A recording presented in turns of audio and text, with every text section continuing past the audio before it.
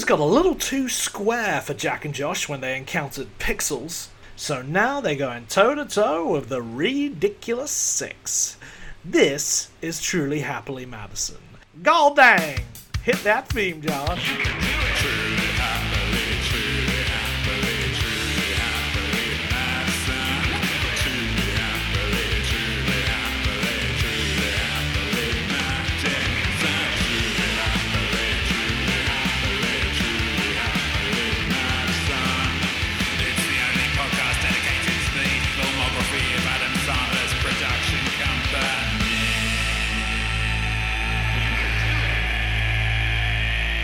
Howdy.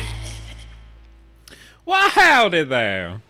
Oh, can we do the whole episode like this? And the whole, I think we should. Well. I can't see this being problematic in any way whatsoever. Definitely already grated on me. It's really bad, and I hate it in every single way. I once played an entire game of Monopoly in that voice. Why would you do something like that? Well, I was picking up real estate. I was a rich Texan man, and every now and then I stop by my electricity company and get a little dollar there, a little dollar here, and crossing down onto old Pentonville Street and making sure my hotel's looking good. I'm gonna make my way over to Paul Mall, Blart Cop. Hi, Josh Pappenheim. Bonjour. Hello. How is it going, Jack Gregson?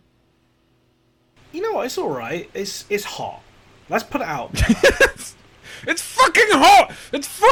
I'm losing my mind. Let's put all our cards on the table. It's hot. Oh, it's hot. It's hot, man. I'm in my hot boy pants though. I've got I've got my boy shorts on. I'm wearing a shirt shorts. that the button has come off, so I can't button it all the way up. So it's likely excuse. It's summer shirt now. Summertime. Yeah, summertime. You love summertime. I do love summertime. Alexander Ludwig, just relaxing. I know, but you know what Alexander Ludwig has that I don't have currently. Correct. Access to a disused quarry. Well, that too, but also I love the sun. I love the sun a lot, but you know what? But didn't we learn that the quarries quite are dangerous? Is water. Quarries are dangerous, but I would happily dive in and hit my head on a rock and fall down and get dragged under by chains if it meant that I was fucking cold or cool. There's a difference between being cold and cool, right? I want to be cool. Yeah. Fonzie's cool. Not cold. And the Yeti is cold. Cool. Josh, we're in a new era. It's a new age. Yes, it is. It is. You know why? Badum. Yes. We're in a new age. That was me getting the idea and also introing the idea. It's a time in which Netflix have risen. So we have to be careful about how we talk. No. We have to talk about Netflix. We have to. Yeah, we do. Yeah. Well, yeah, so we're in a different era. And we're in a different era because each week your hosts Jack Gregson and Josh Pappenheim discuss the entire filmography of Happy Madison Productions from 1999 to current day. And what a day! Do you have... Oh, yeah, we're talking about the Ridiculous Six. Josh Pappenheim, do you have a IMDb-based plot synopsis for this motion picture? I do. A white man, Tommy, raised by Indians, is approached by his long-lost father, who tells him he needs $50,000 or he'll die at the hands of his former gang. Tommy goes on an incredible and ridiculous journey, picking up his other 5 new brothers on the way in a race to save their dad. Sorry, my intonation is getting so much worse as these go on. There's never any fucking punctuation. On a race to save their dad. A white man, Tommy, raised by Indians, is approached. Yep, so that's the story. That's the Ridiculous Six. We've got to jump into some stats, don't we? Yeah, fucking stats. Stats. Directed by Frank Coraci. Hey, He's back. guess who's back? It's the Karach. Not since the days of Blended. Oh, fuck off. Okay, good. I'm back. Yeah, I'm glad we're back in familiar territory. Yeah, Chris Columbus came and went. He's in prison at the moment, right? Is he? I mean, at this time that the Ridiculous Six was out, he's in prison for having made Pixels. Like movie jail? Yes, Or yes, like movie actual? jail. Okay. No, movie jail, not real incarceration. Oh yeah, maybe. Yeah, I think we decided he hadn't directed a film since we decided. We decided. We looked at the facts and we went, yes, probably true. This one stars Adam Sandler, Hey. Rob Schneider, Taylor Lautner, Woo! Jorge Garcia, Woo! Luke Wilson, Woo! and Terry Crews. Woo! Try to do that in order of which they are recruited into the. Oh, that's Gang. nice. I like that a lot. But it's hard because Luke Wilson and Terry Crews kind of happen at the same time. Yeah, but well, they put up their hands. Luke Wilson puts his hand up first. I guess so. Yes, that's true. So This you was did it. released on the 11th of December 2015. A Christmas movie. Do you remember we were working for a company together Yes.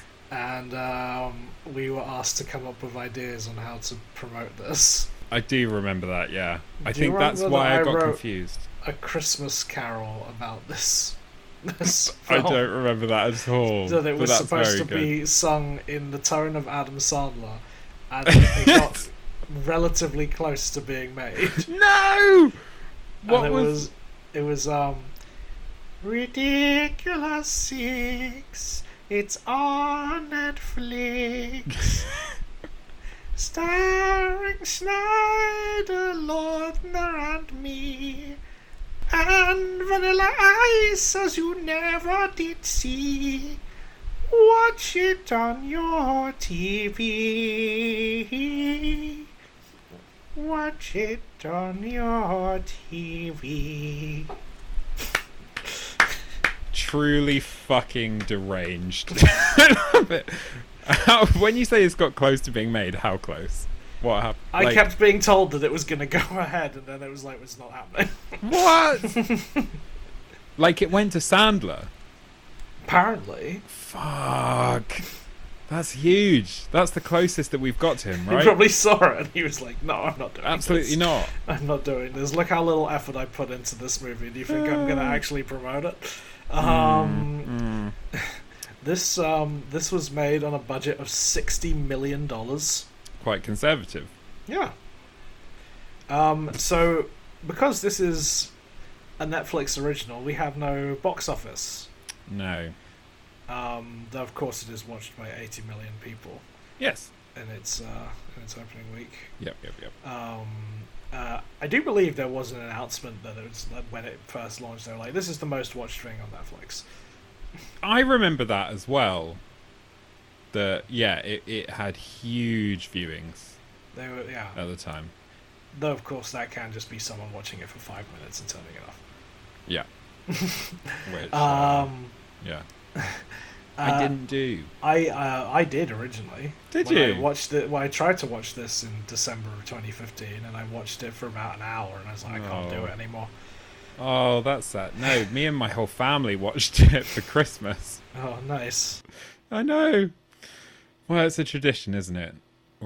Well, no, I don't think it's a tradition other people do, but it's a tradition that we honour in my family, which is every Christmas we watch whatever Netflix Adam Sandler film there is, starting in 2015. Of course. Of course. Well, as there is no box office for this film, but I will tell you what was in the box office at this time. Oh, nice. What you could have gone seen instead of staying home and watching The Ridiculous Six. Why would you, though? But let's hear him. Well, if you hadn't seen it already, because this is its 4th week of release, you could still go see The Hunger Games Mockingjay Part 2. in at cool. number 1 at the box office. Still, for in 4 its weeks fourth week. straight. Jesus, people really couldn't let go of Philip Seymour Hoffman, could they? So this box office is very strange. There's only one new entry in the box office, which is in number 2, and it's In the Heart of the Sea. Is that the Harrison Ford? No, it's Chris Hemsworth. Yes. And it's like the real story of Moby Dick. Oh my god, okay. Following that, in its 3rd week on release, it's The Good Dinosaur. Yeah. Which is one of Pixar's weaker efforts. Yep. Creed is in its 4th week. Fuck yes. Creed was very good. Love Creed. And Krampus was in the 5th spot in its 2nd week. I think the reason the box office is so quiet right now is because the week after this, oh, of course, The Force Awakened. The Force Awakened. And people were like, we don't want to open anywhere near it. Yeah, what the fuck are you putting up against that? Like, I remember... Do you remember the first time you saw The Force Awakens trailer? Yeah, it was incredible. It was incredible. Like, I mean... There's not been as much excitement for a movie since The Force Awakens. No. Sorry, Avengers. Like, sorry, like... Speed Racer 2. The Force Awakens, that first trailer, it blew my mind. Yeah, I mean, like, I'm not gonna lie, might have cried. Because at the time, I was like, oh, I don't really give a shit about Star Wars anymore. Having loved it as a kid, as most kids do. And then it was like, you saw that and it was just like, oh my god, it's like, it's back. Like something that actually looks like a proper Star Wars film. I know people have issues with it, but I actually do love The Force Awakens. Yeah. I think it's really fun. I think it's like one of the funnest times I've had at the cinema. I think it was really fun the first time I saw it, because again, it was like, oh, this is really like, it's like a return to form. And then you look at it again and you go, they've just remade A New Hope. But I don't think that's a problem. I don't think it's a problem at all, because it still works. Like, I don't care that it's retreading things I've seen before. It's still a lot of fun. It's a lot more fun than things that are, you know, like, I mean, every Marvel movie is a cut and copy, paste and repeat, like, plot of the last one with a giant thing they've got to fight in the sky. Yeah. I mean, no, that's true. But there's nowhere near as much fun and sort of visual stylization, and just pure like it's to me, The Force Awakens is probably like the blockbuster of the 2010s. Like it's I think it's the best one. I feel like there's something else, but I can't access what it possibly is. It's nothing, then. It's an imagination. It's an imagination. There's something else. There's some other blockbuster film. Last Jedi? Last Jedi is very good. Which one's that one? The second one? The second one, yeah. I really enjoyed it, and then it let me down. How so? Because there's a really great moment towards the end where lots of really great moments throughout the whole No. Yeah, right. No, there's really great like really nice stylized moments and really great plotting. But then there's one moment towards the end which is when I was like, fuck this trilogy, which is they go in and they kill Emperor Snoke or whatever he is. Yeah. Great. Great. They do that. Scene with all the red people they fight. Yeah, that's fun. But you know what? Yeah, but they have a moment where...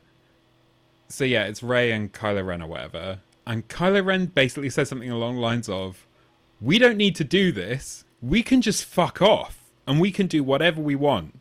We can stop all this war and just like carve a new destiny for ourselves. And I was like, yes! I would love to see that, and I would love to see all that stuff. That doesn't work. You can't just run away from your responsibilities. You 100% can.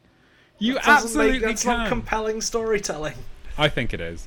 I think it would have been good. But then they're just like, no, let's go and do this. And then the next film is a fucking mess. Yeah, the next film is terrible. It's awful. Dog doo-doo. Don't watch it. Like, I don't give a shit. I don't give a shit about the conventions of screenwriting. I give a shit about what makes an interesting film. And if they had done that, it would have been interesting.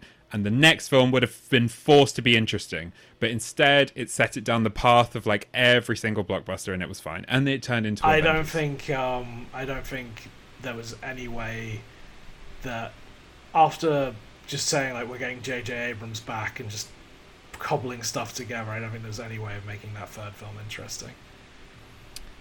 Especially after the way that the fans reacted to the second one. No, stupidly. That was abhorrent. But yeah, fuck Star Wars fans. Fuck Star Wars fans, apart from me, who really likes The Force Awakens and The Last Jedi. I still think Rogue One's the best one. I like Rogue One. I don't think One's it's the best one. I'm looking forward to Rogue Squadron. Yeah, that sounds good. Yeah. Star Wars. Agreed. Yeah, Star Wars. How Ridiculous about Six. The Ridiculous Six? Another Ridiculous... film based on a Western. Indeed. The Ridiculous Six has a Rotten Tomatoes score of 0%. Hello! What do you think, Jack? Do you think that is deserved? Well, for one thing, I'll say this. This has got a hell of a lot less reviews than most of the movies we've covered. Do you think that's because people at the time were quite reticent to be reviewing films on an online streaming platform? Yes. Oh, right, okay. Yes. I do. I think, and I also think, so I don't think this is a good movie, but I don't think it's the worst movie we've covered. No, I would agree, but I do think it's the second worst movie we've covered. I wouldn't go that far. Really? Yeah. I think this is a bad movie. There are moments in it where I'm like, okay, that's a gag. Most of the stuff I don't like, most of the stuff that I like is not involving the main cast. Oh, it's John Lovitz. I do like John Lovitz. Of course you do. It's John Lovitz. It's Vanilla Ice as Mark Twain. Vanilla Ice I do not like. What? I thought that was right up your alley. Vanilla it's Nick Nolte reviving his character from Warrior. I'm your father, Adam Sandler. I'm your father, Tommy. Tommy, it's me. Let me listen to Moby Dick on my Walkman. It's basically Kermit, isn't he? You're my son, Hulk. Yeah. He is essentially playing the Hulk's dad again. I haven't seen whatever Hulk film you're talking about. The Ang Lee Hulk. Oh, is the it 2003? I haven't seen the Ang Lee Hulk. Oh, it's good. I haven't seen the Ang Lee one. I haven't seen Edward Norton one. The Edward Norton one is awful. I've heard. The Ang Lee one is thought to be awful, but is actually brilliant. Okay. So, there you go. Yeah, for me, this movie, not close to my MVP, but not quite, is John Turturro. And his weird little scene. His weird scene. His weird fucking scene. Yeah, there are sketches in this movie that I enjoy, but I don't think it comes together as a whole movie. No. But let's talk about it. Let's start with the production of this movie. Oh, yes. So, Ridiculous Six had been a script that was floating around for a while. It had been inside Happy Madison. Inside Happy Madison, and in production with, at first, Columbia Pictures, then Paramount, and then Warner Brothers, and each time dropped it. I wonder why. Have they had Happy Madison done a Paramount picture before? Yes. Have I made that up? Which one? We've had a few Paramounts. The first one that's jumping to mind is The Longest Yard. Yes. Which is like an MTV production as well. Oh yeah, it was Warner Brothers that were like they're the one-off so far, right? Warner Brothers was For blended, yeah, which was weird. Yeah. So this was initially just a 4-picture deal with Netflix. Right. And as soon as they signed that, Warner Brothers dropped The Ridiculous Six. Oh, I see. So it was kind of like in the works at Warner's, and then they got wind of this Netflix thing. I'm like, well, fuck this. There was reports saying that the deal had nothing to do with their decision. Fuck off. Like, the timing. Yeah. All right. I love politics. Like, let's face it, Hollywood's not crazy about Netflix. They're not happy about it, are they? They're really not happy. Well, I think they're getting more and more because like Paramount seem to be selling most of their movies to Netflix now instead of going to cinemas. I was going to say, it's obviously a very different time. Yes. After the unprecedented year that we've had, which is just like shut out all of cinema for a year. So yeah, there have been loads of Netflix originals over the last year that were originally cinematic releases, right? Jumping to mind for Paramount is like SpongeBob. The latest SpongeBob movie was supposed to be a theatrical release and went straight to Netflix. There was another. Well, Paramount also did like the Cloverfield one. Do you remember when they dropped that awful Cloverfield movie? Yeah. And haven't seen it. That Natalie Portman Annihilation. I love Annihilation. After that bombed in the US, they sent it straight to Netflix everywhere else. So Uncut Paramount Gems here. Uncut Gems that's not here. Paramount, obviously. No, that's a smaller studio. Yeah. Should say that's the second Sandler Criterion collection. I know. I thought he's got 3, hasn't he? The one that someone sent us of Funny People wasn't real. No! I thought nor was the one that we shared of Little Nicky. I didn't see that one. The Funny People one is not real. Oh, I thought it was. I got so excited for you. I would love it. Yeah, I know you would, buddy. But yes, Uncut Gems and Punch Drunk Love are his 2 Criterion movies. And as we tweeted when that news came out, Grown Ups 2 is probably in the works. Absolutely. You can only hope. Can you imagine? We should make that cover. Yes. My joke for the Little Nicky one was that our episode had been transcribed and was going to be the booklet inside. That was good. So this is the first of the Netflix deal. Yeah. The first of what was supposed to be 4 and then turned out to be a lot more. Yes. This is only the second Netflix original movie. What's the first? Beasts of No Nation. Yes, of course. Yeah, we mentioned this last week, right? Yeah, I think we mentioned it on Joe Dirt too. Oh, okay. Because that is the first Sandler the first Happy Madison streaming movie. Yeah. Wow, it's a whole time of firsts at the moment, isn't it? Yeah. This period of podcasting. I wanna go through the early days of Netflix's original films. Nice. Just because you look at these and you kind of get like why suddenly they weren't being looked on so highly at the time. It's definitely different now. Yeah. I got a big boner for Marriage Story. Yeah. So Beast of No Nation is the first. Ridiculous Six is the second. Then you've got Pee-wee's Big Holiday. Oh yeah. Remember when there was a Pee Wee Herman movie made for Netflix? I do remember. Produced by Judd Apatow. Was it? Yeah. Fuck. It was alright. I haven't seen it. Special Correspondence was number 4. Who's in that again? Special Correspondence was directed by Ricky Gervais. And starred Ricky Gervais and Eric Bana. Yes. Not Dave Franco at all. I don't know if anyone's seen that movie.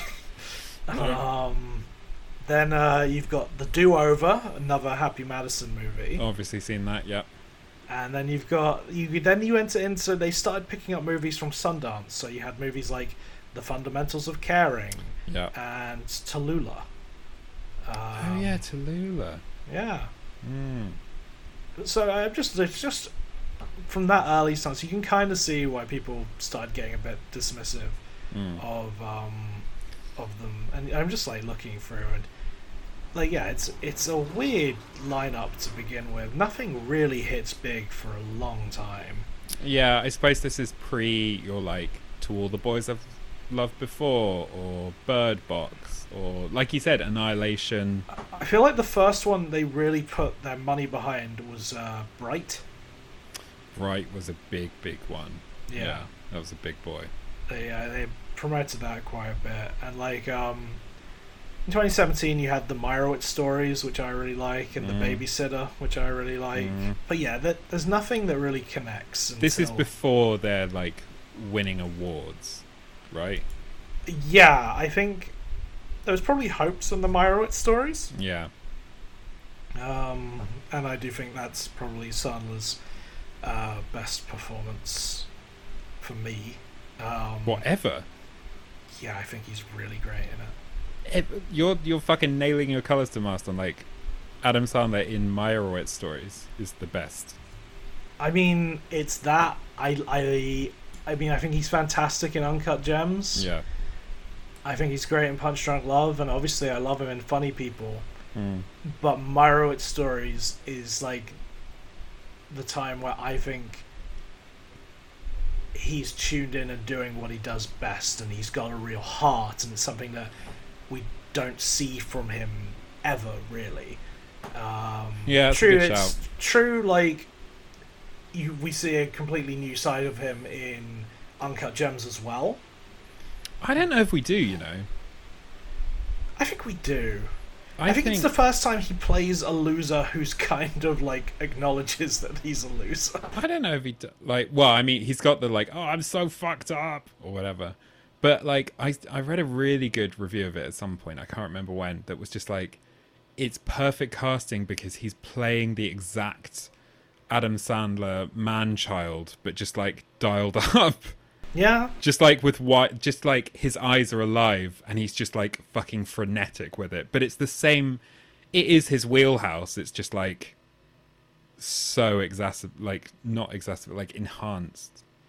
Have you seen the Meyerowitz stories? I haven't, no. I haven't. I've heard it's great. I think also just seeing him like as a single dad struggling. We don't. He doesn't struggle a lot.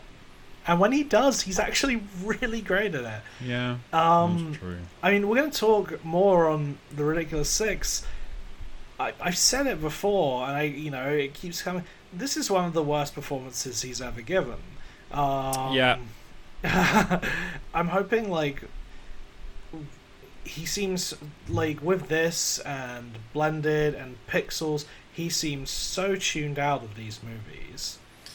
And I think maybe stuff like Meyerowitz and Uncut Gems really gave him a new sort of lease for life. But he also just, I think he looks terrible in some of these movies. I think he looks awful in this. I think he's just past caring, isn't he? His face looks like it's just sagged so much. I think that's just... He's just age. Not. No, I don't think it's even that, because I don't think he doesn't have the same look in Uncut Gems, for example, or even in Hubie Halloween. Even in Hubie Halloween, he kind of does. He definitely looks older. No, like, he looks older, but I think I think he's lost a lot of the charm that he had.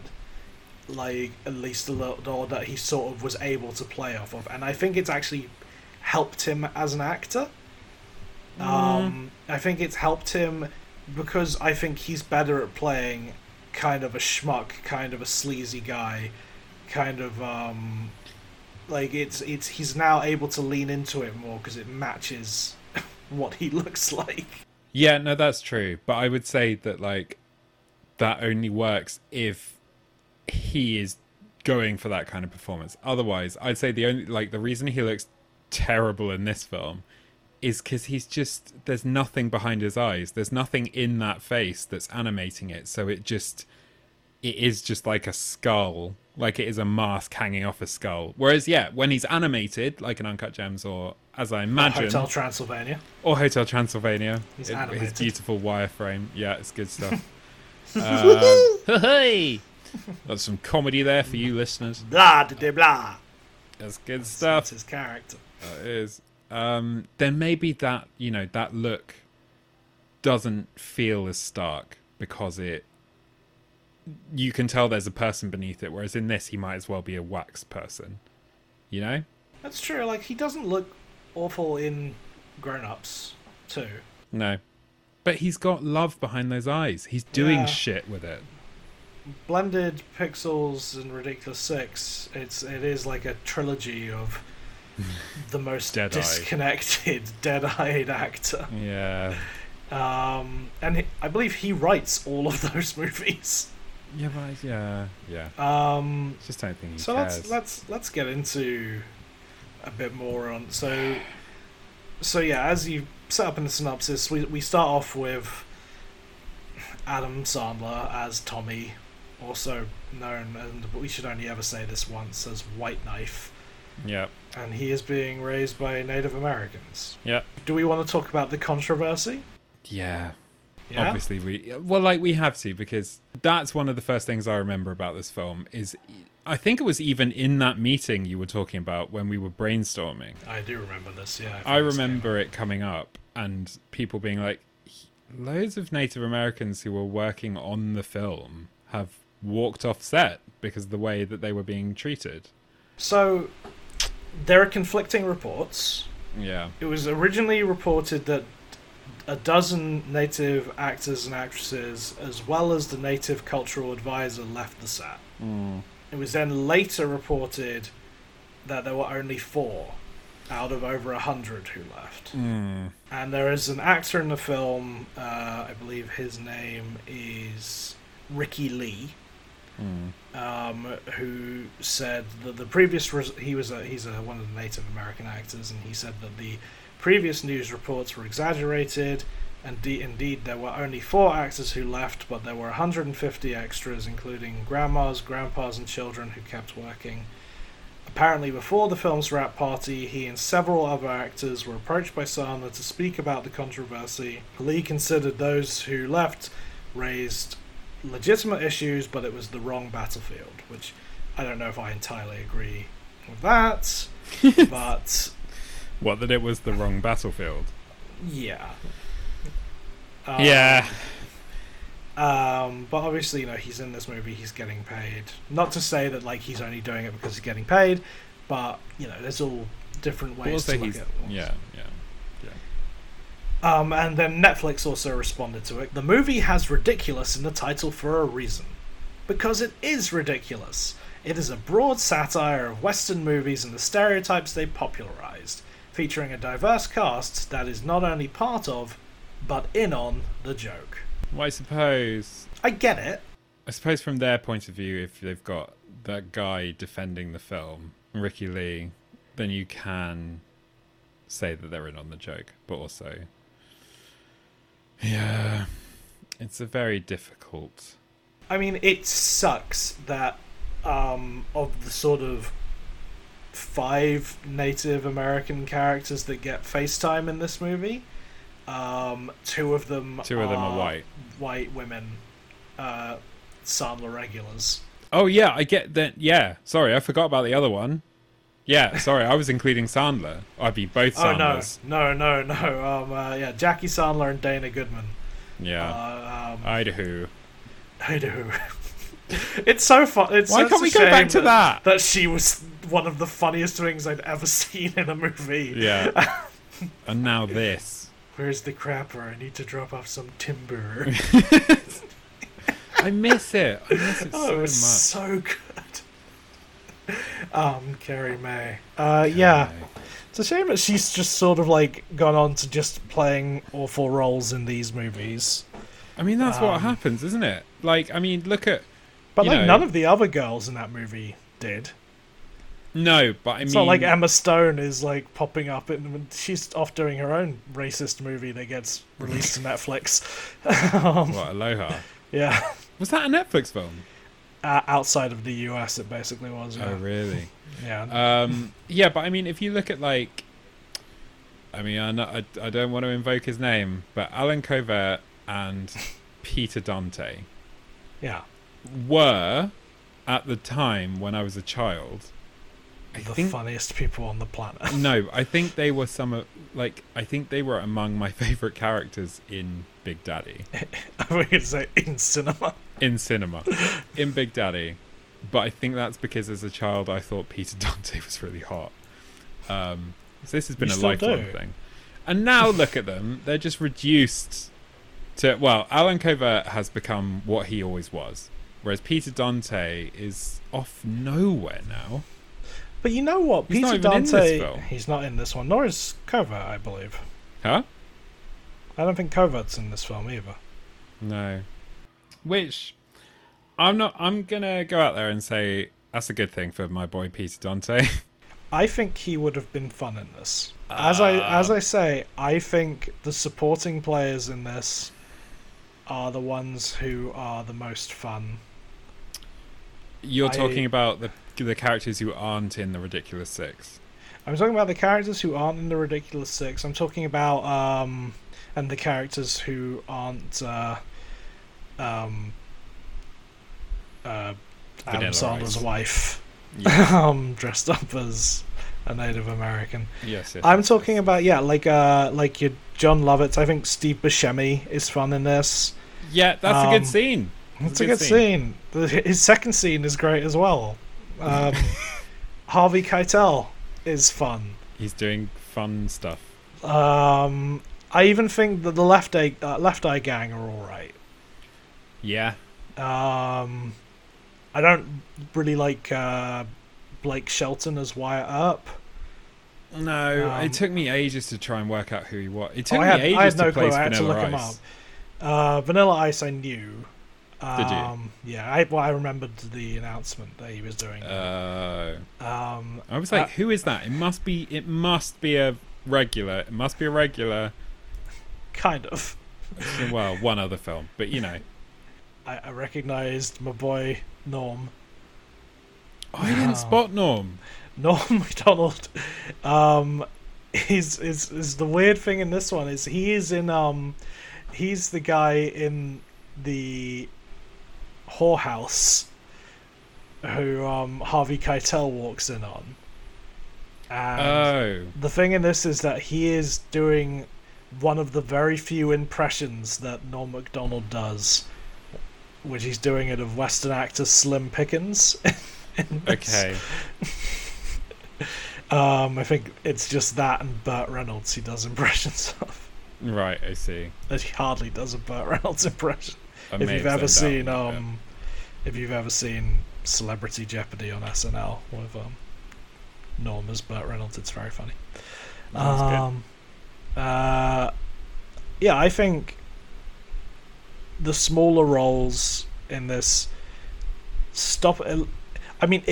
the first hour of this movie is kind of like intolerable. Yeah. When they're getting the gang together. Yeah. And you are spending a lot of time with Adam Sandler, who's doing a really shit Clint Eastwood impression. What? Yeah. What? The cadence. Yeah. Yeah. Adam Sandler is the straight man in this movie. Also, it's extremely strange that he's doing an accent at the beginning and then loses it. Yeah. I mean, I wish he'd not done the accent the whole way, at any point. Yeah. But I'm glad it's lost. But also, why have it in the first place? No, yeah, he shouldn't have done it at all. It's awful that he did it. But he is the straight man in this movie. He has no jokes. I think I noted down like one actual joke he has. What was that? It's when Luke Wilson sees him as Abraham Lincoln and he's doing a weird voice. Yeah, that's about it. That's about the only time he's trying to be funny in this movie. That's true. And it's and you know what? Sandler's not a good straight man. No. And he's absolutely not. He's miserable in this. Like, Very serious. He's very serious. I just hate it. I hate him in this movie. I honestly do. I think he's completely wrong for this role that he's written for himself. Yeah. And like, at least everyone else in, like, I don't really like the cast. Well, I don't dislike the cast in general of the Ridiculous Six apart from Rob Schneider. But they're all seemingly going for something. They've all got character traits. I mean, whether they're good or bad. Like, so let's go through the six. Yeah.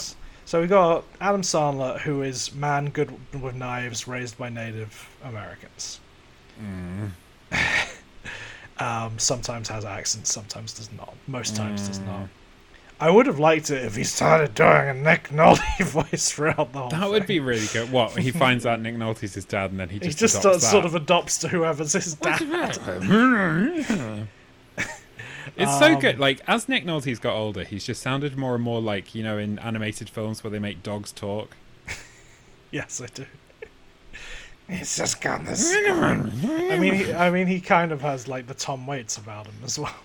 Yeah, but I like. Yeah, no, but he's got a bit of Tom Waits, but Tom Waits has more control over his voice, I feel. I mean, arguably, I think you could say that Tom Waits in Ballad of Buster Scruggs is playing like a young version of Nick Nolte in this movie. Shit.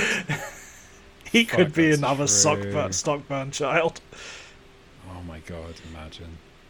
So Rob Schneider, yeah, back in full racist parody mode for Rob Schneider. Hideous. Playing a Mexican character whose main joke is that he likes to use the word burro. He likes that. There's also a funny moment where Adam Sandler tells him that he doesn't think he's Swedish. Is it Swedish that he's he says that his mum is Swedish, and then Sandler says, I'm pretty sure she's Mexican. He's like the lying bitch or something. I mean, that's fine. No, I mean, it's hideous. Hideous. I mean, it's hideous that he's Mexican, but the joke that he thinks he's Swedish is a thing, at least. Yeah, I suppose it's words. It's words. It's words. That's always fun. Taylor Lautner, perhaps the most annoying performance in this movie. Yeah, is playing Lil Pete, the Forrest Gump of the West. Yeah. He's also somehow the narrator of the movie at points. Yeah. I know, I don't know why. But I like that. So I'm looking at the longer IMDb plot synopsis, and it just says, happy-go-lucky Lil Pete, who has a strong neck that makes him immune to hanging. That's like his... I will say that the strong neck thing is kind of funny. That's his power. He has a strong neck.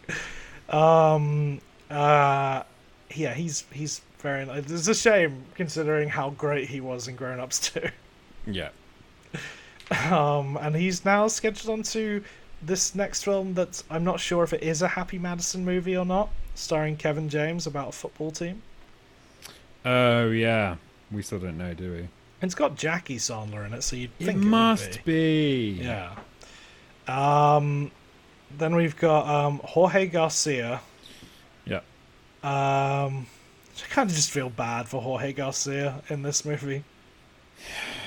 Yeah, he's not given anything really to do. So he is like... He's a mountain man. He's a mountain man raised in the woods. He can't speak. Yeah. And he's just sort of a bit mad. Except he's not... I guess he's not mad. But I don't think he's mad. He's misunderstood. He's drunk. Is he drunk? I guess, like, his mum brewed moonshine. Yeah, I got the impression that he's drinking moonshine all the way through. I just assumed he was just off. It's just an off. But yeah, I do think the scene in which he is creepily stalking John Lovitz while badly singing the national anthem, the Stars and Stripes, is actually quite creepy. In a weirdly effective way. It's nice that he gets to do, because there are. Well, I caught 2 references to Once Upon a Time in the West. Oh, I thought you were going to say to Lost. To Lost, no. To Once Upon a Time in the West. There's an opening shot where Sandler is coming up to an establishing shot rather, where Sandler is coming up to the shop that Steve Zahn runs. Steve Zahn playing Jonathan Loughran.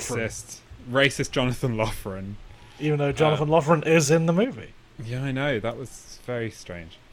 We're saying this just because Steve Zahn does the weird eye thing. He does the eye. Jonathan Loughran does in all his movies. But I feel like Jonathan Loughran's eye is pointing inwards, whereas in this Steve Zahn's eye points outwards. Yeah, you're right. So that's a fun difference, listeners. But yeah, that was the reference I got. Is that it does the crane shot, the famous crane shot from when What's Her Face is walking into the town in Once Upon a Time in the West. It does the lift up reveal. And the other one I'd say is the Herm killing the guy while there being the song, which is similar to the harmonica thing. Yeah, no, I get that. I haven't seen Once Upon a Time in the West, so I can't. It's great. Comment. It's extremely long. I assumed that he is sort of. I haven't seen The Magnificent Seven. Yeah. I saw the trailer for the remake, and his character looks similar to the character that Vincent D'Onofrio plays in that. Oh, shit. It was apparently loosely based on the character that Charles Bronson plays in the original. Right. But looking at pictures, it doesn't look quite the same. So. But which character? Who was he played by in The Seven Samurai? That I can't tell you. Keep going back. But yeah, Jorge Garcia does the best he can with this nothing of a role. Yeah, he does some stuff. It took a while for me to work out who it was. Yeah, Lost. Yeah, man. Lost. Hurley. Hurley. Star of that Weezer cover. And then you've got Luke Wilson as Danny Stockburn. Yeah. Awful having characters called Tommy and Danny. Yeah, when they can come up with names like Herm and Lil Pete. Lil Pete and Chico. Fuck this. Danny Stockburn is like the least descript of the Ridiculous Six. Yeah, he's just a guy. Which I guess is kind of appropriate for Luke Wilson. Yeah. It's weird that Luke Wilson is in this film. Yeah, like I don't associate him with like this sort of lineup at all.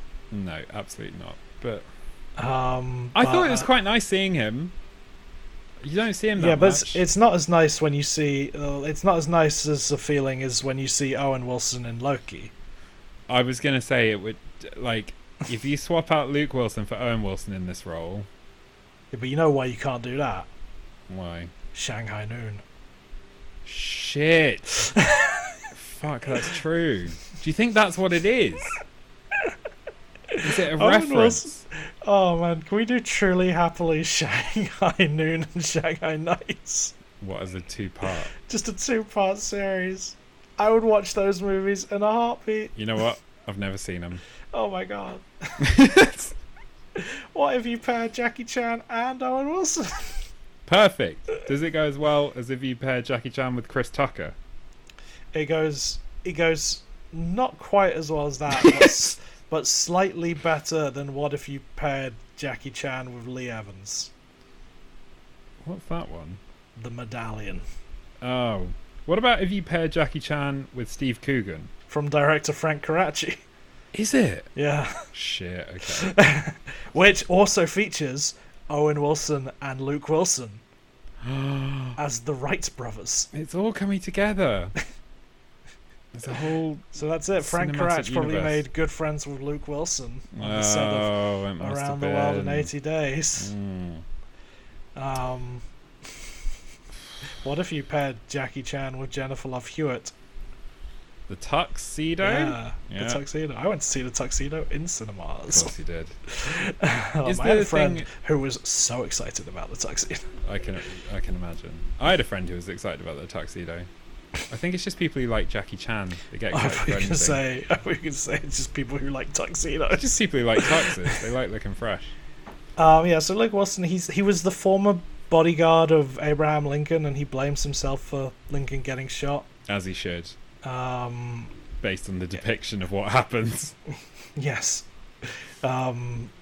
Featuring Chris Kattan in a not really comedic version of John Wilkes Booth. No. Also, I could not tell who that was. I thought it was Jimmy Fallon. You know what? Chris Kattan and Jimmy Fallon probably do get mistaken for each other. They look very similar. The best performance of John Wilkes Booth is James Marsden in Zoolander. I don't remember that at all. It's like literally, they like zoom in on a photograph and it's James Marsden like raising his eyebrows. I have to rewatch that now. It's one of those things where they're like, models and actors have always been our assassins, and they use John Wilkes Booth as one of the reasons. Oh, right, I see. Nice. Zoolander's fun. And then you finally have Terry Crews as Chico Stockburn, as described on Wikipedia, a biracial saloon pianist. Penisist? That's because that's the joke, ladies and gentlemen. He can play the piano with his cock. The other joke, of course, is that he doesn't think people know he's black. I don't know. I kind of think that's a little bit funny. Is it? Yeah. I don't think it is, and I think it's the same joke as Rob Schneider not thinking that he's Mexican. But again, I thought that was okay. I just don't think they're good. It's just not good. Like it's a very obvious joke to make, but I'm like, okay, it's a joke. Are you just rewarding jokes at this point? You're just like, No, they're making a do you joke. know, a lot Good, of this well isn't done. like an actual joke. It's like, what if the donkey just shat everywhere? Now that's good comedy. That You is know good what comedy. I mean? Like it's just like it's all like it's better for me at least when there is an actual. Actually, I forgot one more funny thing that Adam Sandler does that did again make me sort of chuckle, is when he just turns into a tumbleweed. I did like the visual effect of the tumbleweed stopping being tumbleweed and just turning into turning back when he anamorphs back into a person. I thought that was funny, and then I also thought it was funny when Jorge Garcia just tries to do it, but it's just rolling around. Did you laugh in this film? I did. Did you? No. At no single point did I laugh. Do I have my lists of laughs? Go on. What have I got? Taylor Lautner asking Schneider if he was a wizard, because he knew who his father was. Right, yeah. I always laugh if someone asks if they're a wizard. If they're a wizard. I find the word wizard very funny. Yeah. Well, then let me tell you, I've got 8 films that you can watch that will make you piss yourself at least 1,000 times per entry. Believe it or not, I think I've seen these movies. Do you? Yeah. Are they your favourite comedies? They're hilarious. Yeah.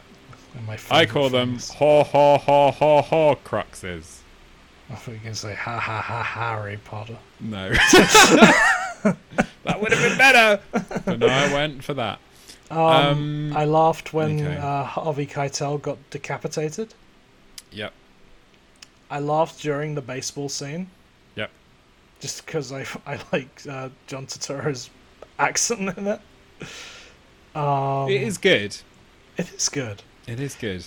I laughed hardest at during the poker scene, in which Rob Schneider is supposed to give a signal to Jorge Garcia and Terry Crews, which is just him slapping his face and going, "Oh!" He does that once Jorge Garcia and Terry Crews have left the scene. Yes. and just sort of freezes on it. The scene cuts away, and then later cuts back, and it's just on his face, and he's still doing it, and that really made me laugh. And then I also laughed. This is probably the worst joke I laughed at in the movie. Yep. Come on. I'm excited. This is David Spade. If you say what the fuck I think you're going to say, I know exactly what you. If you laugh at this after what the fuck you said last week on Pixels, it's not even that. It's just his delivery. It's just him saying. No. It's just it's so out of the blue and makes no sense. It's him saying, "That's the face I make when I put on my cologne, especially when I'm home alone." Horrible, man. It's horrible. It made me laugh just because it was just like, what the fuck is that joke? Okay, yeah, fine. Right, okay, yes. You're getting the meta laughs in now. That is a meta laugh. There we go. I'm glad. That is a meta laugh. Though I almost wonder if that was supposed to be a meta laugh. It's delivered in such a way that it was like, it even took me a second to register it. Yeah, to work out why they would. Oh, they're really doing that. It took me a second just to register that, like, oh yeah, that's the Home Alone face. Yeah. And that's it. My other, like, positive notes are, I quite like how ugly everyone is. Yeah. Because it made it feel like a Western. Yeah, I guess that's true. But I think that was more after, like, the left eye patch gang had been chewed upon by ants. Oh, yeah. I did like that scene, that each of them... So there's 5 of them, and there's 5 different desert creatures that are annoying them. Yes. So one's got ants, one's got rattles. They've been buried up to their necks, listeners, in the ground. I would rather watch a movie about the Left Eye Gang than the Ridiculous Six. I don't think there's enough plot in there. I don't think there's enough plot in this. I think there is. I don't think it's good. There's about an hour of nothing. They're collecting people. He's trying to get them it could be an origin of the Left Eye Gang. Yeah, that's true.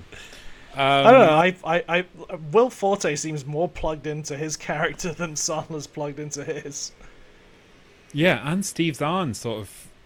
Steve Zahn's Steve Zahn returning for the first time. To I was going to say redeeming himself. Far better in this than Strange Wilderness. Far better. This is a better movie than Strange Wilderness. Yeah. No. It's on a par. It's a better movie than Strange. I put this on a par with Pixels. Really? Well, Yeah. I suppose I don't know. I just really didn't enjoy it. I thought like. I definitely didn't. Like the first hour, there's a reason the last time I watched this, I turned off after the first hour. I think I do think it gets better in the second hour once the Ridiculous Six are together and we're getting more. Like I also, like on sort of minor characters in this, I'm just always happy to see fucking Chris Parnell. Yeah, he's really just good. fun to show up, and again, like I think every supporting character in this is kind of perfectly cast. Like Harvey Keitel is great. Harvey Keitel is really fun. Steve Buscemi, as we mentioned, as like the doctor just giving advice. It's the bit where he is slavering on his ointment. Onto everybody's face. I hate that Sandler at the end is like, no, I think I'm okay, because it's that thing of Sandler being too cool to be part of it. I fucking hate that. But the next scene where Buscemi is just slavering that ointment onto Harvey Keitel's decapitated neck, and then really sticking his head onto it. Maybe I love this movie. Maybe you do. Maybe I do. Maybe I'm a racist. Maybe. No, Who knew? I don't think I am. Well, no, I don't think you are. Well, you did like. Well, I was gonna say you did like. You don't mess with the Zohan. I do like. Yeah, maybe that's the problem. Maybe that's it. That's the problem. But I don't. I genuinely don't like any of the stuff with the Native American stuff in this movie. I think it's really horrible.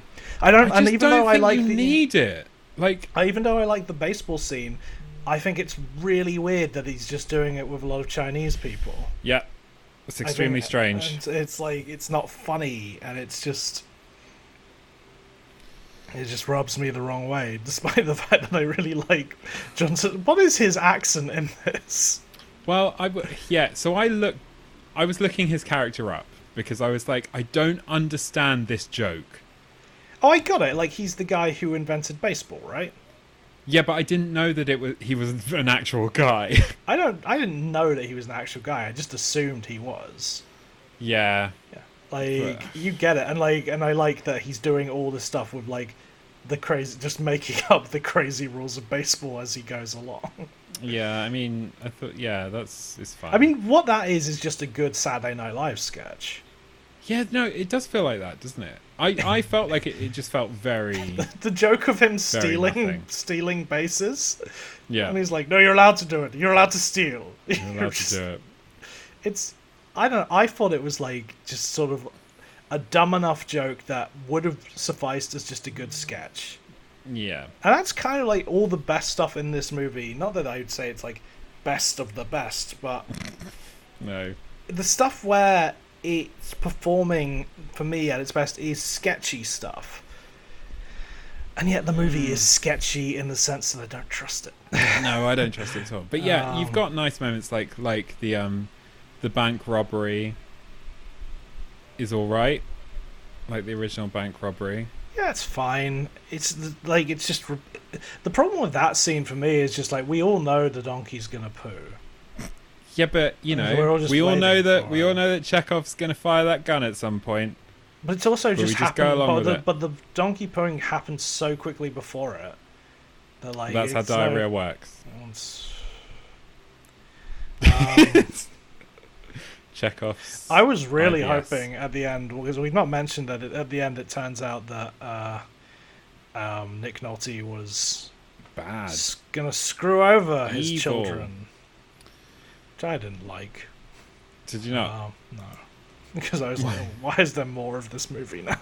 Oh yeah, no, it's true. It does add on like a full half hour. Just a full half hour of no jokes and shitty action. Yeah.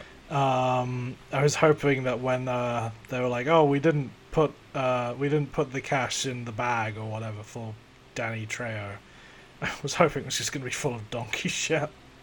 Or or a small donkey in there that was then going to shit. I guess. So they would projectile out. Otherwise, it would just have been a warm bag of shit. I would have liked that. Oh, okay. I would have thought that was. Oh, funny. Yeah, but they'd have had to have done a thing where he looks in, can't quite see, and then lifts the bag above his head. Or at least just stick his hand in to grab the cash out. And no, he's not got good poo enough. hand. Poo hand. No, he needs to get gunked like Dave Benson Phillips. Should we talk about Julia Jones? Who? So Julia Jones plays the unfortunately named Smoking Fox. Oh. Who is Sandler's love interest in this movie. I believe she's a full 16 years younger than him? 14, 15 maybe? Okay. Okay. Probably best known for being in the Twilight Saga as Leah Clearwater. Right. She's in Westworld. She is in Westworld as well, yeah. That's exciting. She's a recurring character in Westworld. Recurring. I felt very bad for her in this movie. She's got nothing. Well, she just gets kidnapped. She goes from kidnapping to kidnapping. Well, she goes from kidnapping and then just like she escapes, and you think she's going to have her own sort of side story, and then she just disappears until the end of the movie. Again. Yeah, but you don't see her get kidnapped again. She's just a not twist. there. A twist. Oh, but you saw coming because it's not a twist. No, I know it's not. But it was at that point when she like gets revealed that she's been kidnapped. It was at that point where I was just sort of like, wasn't Julia Jones in this movie? Yeah. Like what happened to her? Was a love interest. Didn't she escape? Because they meet back because she gets kidnapped by the Left Eye Gang. Yeah. And then she escapes from them. Yeah. But I forgot she'd done that. So when they met up with the Left Eye Gang again, I was like, why isn't Julia Jones with them now? Why isn't she in the movie anymore? She ran away because she tricked him because he can't see. And I mean, like, yeah, she's one of the she's one of the few Native American actors Native who Americans, actually isn't it? has lines. It's Yeah. her and apologies if I'm mispronouncing this, Saginaw Grant, who have the most. Which like Saginaw Grant is just basically doing rapping granny Native American jokes. Yeah. It's good stuff. It's not. No, I know it's not. It's hideous. not. But like, Well, no, because I don't want us to say it's good stuff, because there is stuff in this movie that I think is funny, and it's not that. it's not that. No, again, I'm just like, I don't see why it has to be there. I don't see why it has to be there. And like, unless they're going for like Last of the Mohicans, but like, Well, I don't here's the see it. thing, because we're talking about a comedy western, Yes, and of course there is a definitive comedy western. there is. I haven't watched it in a long time. It's called Wild Wild West. Yes, Jim West, Desperado. Don't want nada. Rough Rider, no, you don't want another 6 guners, but run with this Buffalo Soldier, help just like a soldier. Now who you gonna call? Oh, Not the GBs. Like, who you gonna call? GB News. That's you know what. Do not like call your shot in your title song by like being like, you're not gonna call the Ghostbusters because Not the GBs. Ghostbusters, that's a pretty big title song. Yeah, but Wild Wild West is bigger. No, of course I am Blazing referring Saddles. to Blazing Saddles, and well, one of my notes is the difference between this and Blazing Saddles is Blazing Saddles is funny. Extremely funny. But the actual difference is that Blazing Saddles is a satire. Because it does have a lot of racist content in it, doesn't it? It does have a lot of racist content in it, yes. But at the same time, it is sort of trying to... It's in that realm of the people who are doing it are portrayed as ignorant and hateful and dumb and the villains, whilst you have... Yeah. I should remember his name, and I can't remember his name. It is Cleavon Little. Cleavon Little, you know, he is the hero of that movie, and I think that helps a lot, as well as Yeah. it also being co-written by Richard Pryor. Yeah. That does help a lot, doesn't it? That does help. And of course, like, there's the weird fascination with Twitter these days of people just saying, you couldn't make Blazing Saddles today. I think you could. You could. It's called The Ridiculous Six. No, but I mean, you could make Well, a this good is like, version. well, my friend's response to that has always just been, "No, but you wouldn't because it's already been made." No, I know. But I think the difference is like the Western isn't a thing anymore. No. Well, it is, but not in the Westworld. same way. No, in a very No. different way. Western is to the 60s, 50s, 60s to what superhero movies are now. Really. Well, yeah, but I mean, Um, like, I think we still have the Western plot. We just don't have the Western setting. Yeah, but let's face it, like, the Western setting is the thing that, signifies a lot of what a Western is. Yeah, maybe. But I mean, What are you calling John Wick a Western? yeah, I'm calling John Wick a Western. John Wick is a Western. John Wick is... Yeah, I'm thinking I'm calling it a Western. Fuck you. It's got everything. It's got everything you need. Like, it's got the man with no name, although he has a name. It's John fucking Wick. He's got the personal vendetta. He's even got a fucking saloon where everything is like fine. You know, it's everything. Sure. It's everything. But yeah, you But- don't have that setting, and I think the Yeah. Western setting is important. It's very important to like the iconography of it all, and if you're doing a sort of satire, that you need that iconography, and that iconography Yeah. doesn't play as well today as it does back then because it's not as much of a thing. it's not as much of a thing. And I think people are far more in tune with how racist it is.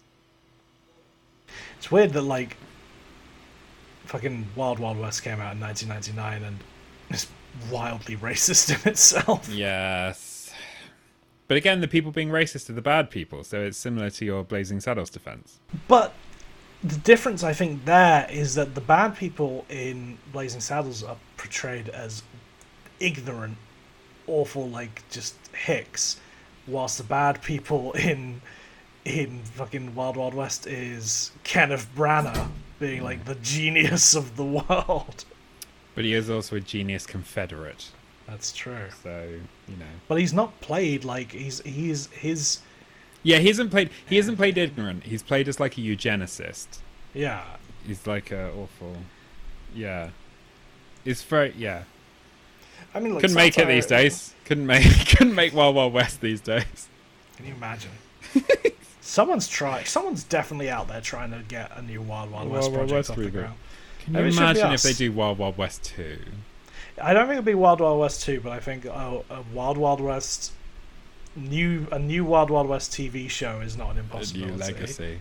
I did see that on the weekend. Did you? How was it? Yeah, I sent you a message. I think you'll like it because it uses the same plot as Hook. It's the worst one I've seen this year, not counting the Happy Madison movies. Good. It is bad. It's very odd.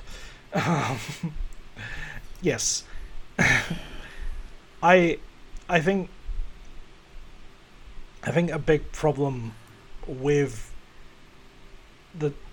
Ridiculous Six is that it isn't a satire on the genre that it's doing. It's just sort of an Adam Sandler comedy set in the West. That's a very good point. Because it isn't really He satirizing is, anything. despite the fact that he's not funny in it. His character is essentially just Zohan as a sort of cowboy Fuck, that's type. so true. Even with like the superpowers. Yeah, but he's not.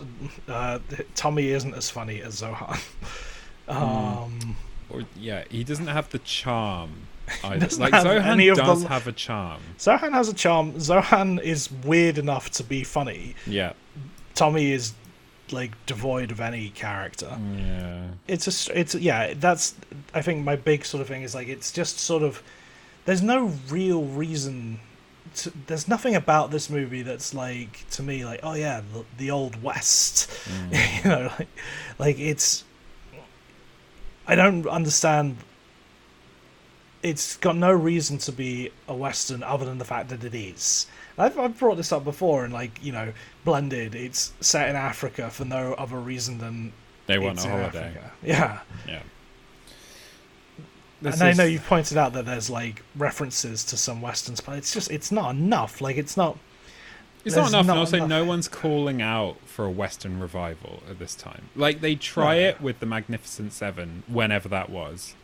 It's a year after this. The year after. Yeah. But, like, no one True wants Grit was it. pretty good. Yeah, but no, well, alright. Well, that's the thing, is that people are approaching Westerns in a very different way around this time. They're Yeah. doing things like True Grit, which I know John is a Wick. remake. They're doing John Wick. Or they're doing, you know, like before this you've had 3:10 to Yuma. Or you've had, what's it, you get around the same time, you get like Bone Tomahawk. And you've got that one, Seraphim Falls and stuff like that. Yeah, like, or Slow West. You get all Yeah. these like, or, Sort of art house westerns. yeah, sort or the of, assassination of, Jesse James by the James by the Cal Cal Robert Robert Ford. It's a good movie. I've heard, Um, but that's the kind of stuff you're getting. You're not getting these big, sweeping, like John Wayne, Yul Brynner style.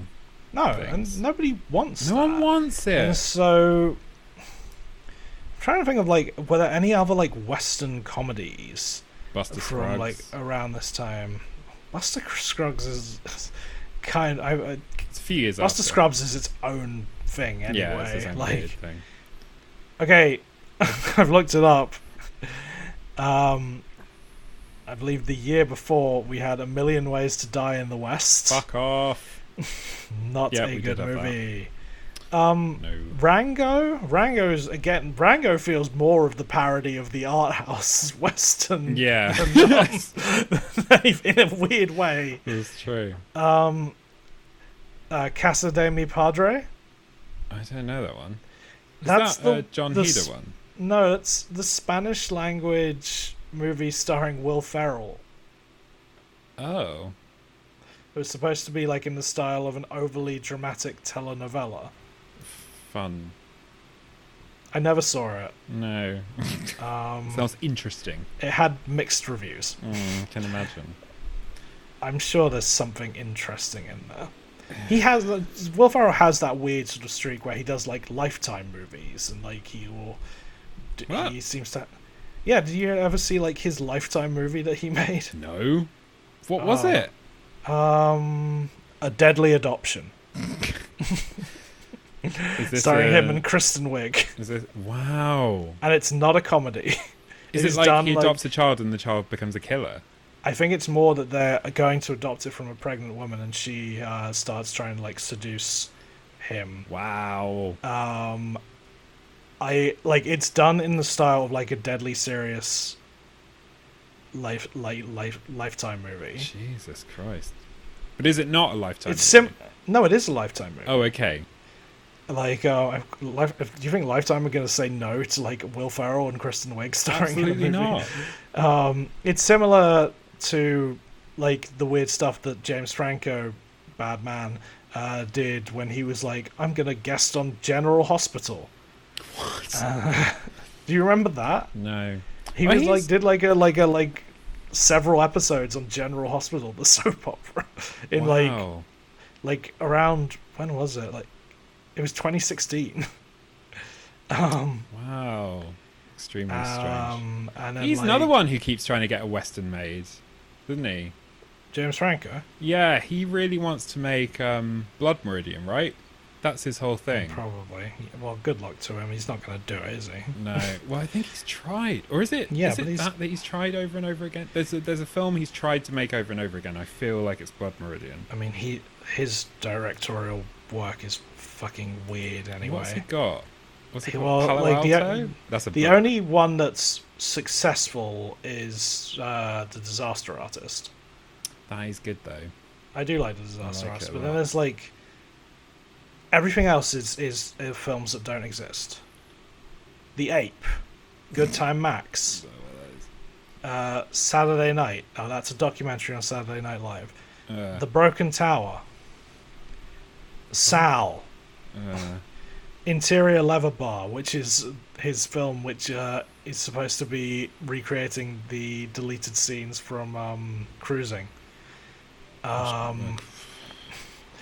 As I Lay Dying, Child of God. Child of God? Yeah. Oh, this is when he's doing all the Cormac McCarthy stuff, isn't it? Is it Cormac McCarthy stuff? I think Child of God is As Cormac I Lay McCarthy. Dying. As I Lay Dying is William Faulkner. Yeah. And then Child of God isn't based on a novel by Cormac McCarthy. Is based. They on, also they I've read also that just novel. always It's star like the weirdest Child of God stars someone called Scott Hayes. Scott Hayes, Tim Blake Nelson, and James Franco. Scott Hayes. Nobody knows who Scott Hayes is. Okay. The Sound and the Fury is again based on a William Faulkner. Did he make that? Yeah, he made that. Wow. Directed by him, starring Tim Blake Nelson. Apparently, Danny McBride and Seth Rogen are in it. Jesus. In Dubious Battle, based on this John Steinbeck novel. Yeah, he went through this weird period where he just tried making all. Yeah, I remember it. His whole I remember As I Lay directorial career Dying is fucking strange. Like he did like he had one come out last year called like Zeroville. That's based on a novel. Did something called The Pretenders. Zeroville has a big cast. Zeroville does have a big cast. Listeners, that's James Franco, Megan Fox, Seth Rogen, Joey King, Danny McBride, Craig Robinson, and Jackie Weaver. Zeroville was in post-production for a long time. Yeah, it looks terrible. The poster is bad. Like, the cast came together in 2014, and it filmed in 2014 and did not release till 2019. So... Joey King must have been like 5. I mean, look, James Franco it's not reportedly a good guy. Yeah. I don't think he's a good guy. I do like The Disaster Artist, and I like some James Franco movies, but his film directorial career is a fucking weird one. I'm not entirely sure how we got onto it. I think we're talking about westerns. We're talking about Westerns. people trying to do westerns, and I was like, James Yeah. Franco keeps trying to make westerns. It genuinely, the Ridiculous Six just feels like someone was said to Adam Sandler, like, "Hey, you make comedies. Why not a western? Why set not a one?" western comedy? People want this, maybe. I don't know about you. I don't have that much more to say about it. All I have, right? I don't have a list of laughs this time. I have a list of actors who are too good to be in this film. I have starting I mean, off. that's most of the cast. Well, yeah, but it was like as I was watching, I was like, oh, Will Forte. Oh, Will Forte's too good for this. Oh, Danny Trejo. Oh, Danny Trejo's too good for this. I think this falls right in Danny Trejo's warehouse. Do you think? Yeah, like, But I think Danny Trejo. he's better than the film. I think he's like. But like, he does so many of these films. Yeah, I know, but like, I don't think he's not better than those. But like, it's not a surprise for me. It's see not a that Danny surprise, Trejo is but in it's this film. sad. Like, yeah, but like Danny Trejo, I think just says, like, I'm just looking at his IMDb page, and he's got about 90 films in post production. Wow. And look at the stuff he's in. Like, you kind of like see him being like, yeah, I'm gonna be in an Adam Sandler movie. Yeah. It's the same. Like, him being offered that is the same to him, I think, as him being offered to be in a Muppets movie. Yeah, I can see what you mean. I had Luke Wilson was better than this film. How do you feel about Luke Wilson in general? I really like him. I have a lot of goodwill towards Luke Wilson. I think off the back of some films, such as He's good in Tenenbaums. Tenenbaums. Yeah, sorry, I was just bringing up his IMDb, or rather his For me, Wiki. he kind of, in his early 2000s, he kind of just gets stuck as the boyfriend. Because I'm just thinking of Charlie's Angels and Legally Blonde. Oh, I tell you what, I tell you where my goodwill comes from. It comes from Blue Streak, a movie I watched when I was about 10. Or yeah, I think I got it from the video store in 1999 or 2000. The Martin Lawrence star of Blue Yeah, Streak. the Martin Lawrence, Luke Wilson vehicle. And I just remember finding him like really like charming in a sort of pathetic way. And I think that carries through to seeing him in Charlie's Angels and Legally Blonde. It wasn't for a long time that I saw Royal Tenenbaums, but then we're talking about Old School. And Old School, when I was about 14, was like a proper favourite film. I like Old School. Again, Old School, the level of work he's doing in Old School is kind of the level of work that Sandler should be doing in this to be like the straight man. Yeah. Because Like, he's still kind of funny.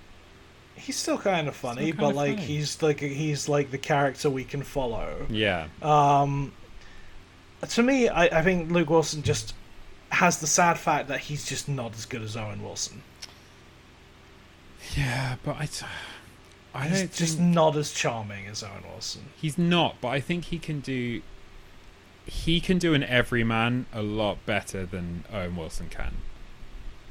And I think I don't think you can put Owen Wilson in that Royal Tenenbaums role, because I don't think Owen Wilson up until, and even actually a little bit, I still don't think Owen Wilson has that, even though like there was a lot of sadness in Owen Wilson around the time of Darjeeling Limited. Yes. I don't think he's got it as much as Luke Wilson has sadness in him. I mean, do you not during the think Royal there's Tenenbaums. sadness in Eli Cash? Yeah, but it's not as surface level. And I know that's probably worse, because Do you then... know what? Do you know what? I know actors who use subtext, and I think they're all cowards. Do you know what though? Him in Royal Tenenbaums just being like, "Can't believe I killed that dog." Yeah. Just like, he's great in like. He's really good, but that's not an everyman role. He's like... no, but like, he's but think out of him there. like not a great movie, but like I think he's good in Marley and Me. I haven't seen it. and like not the best movie in the world, but like Wedding Crashers as well.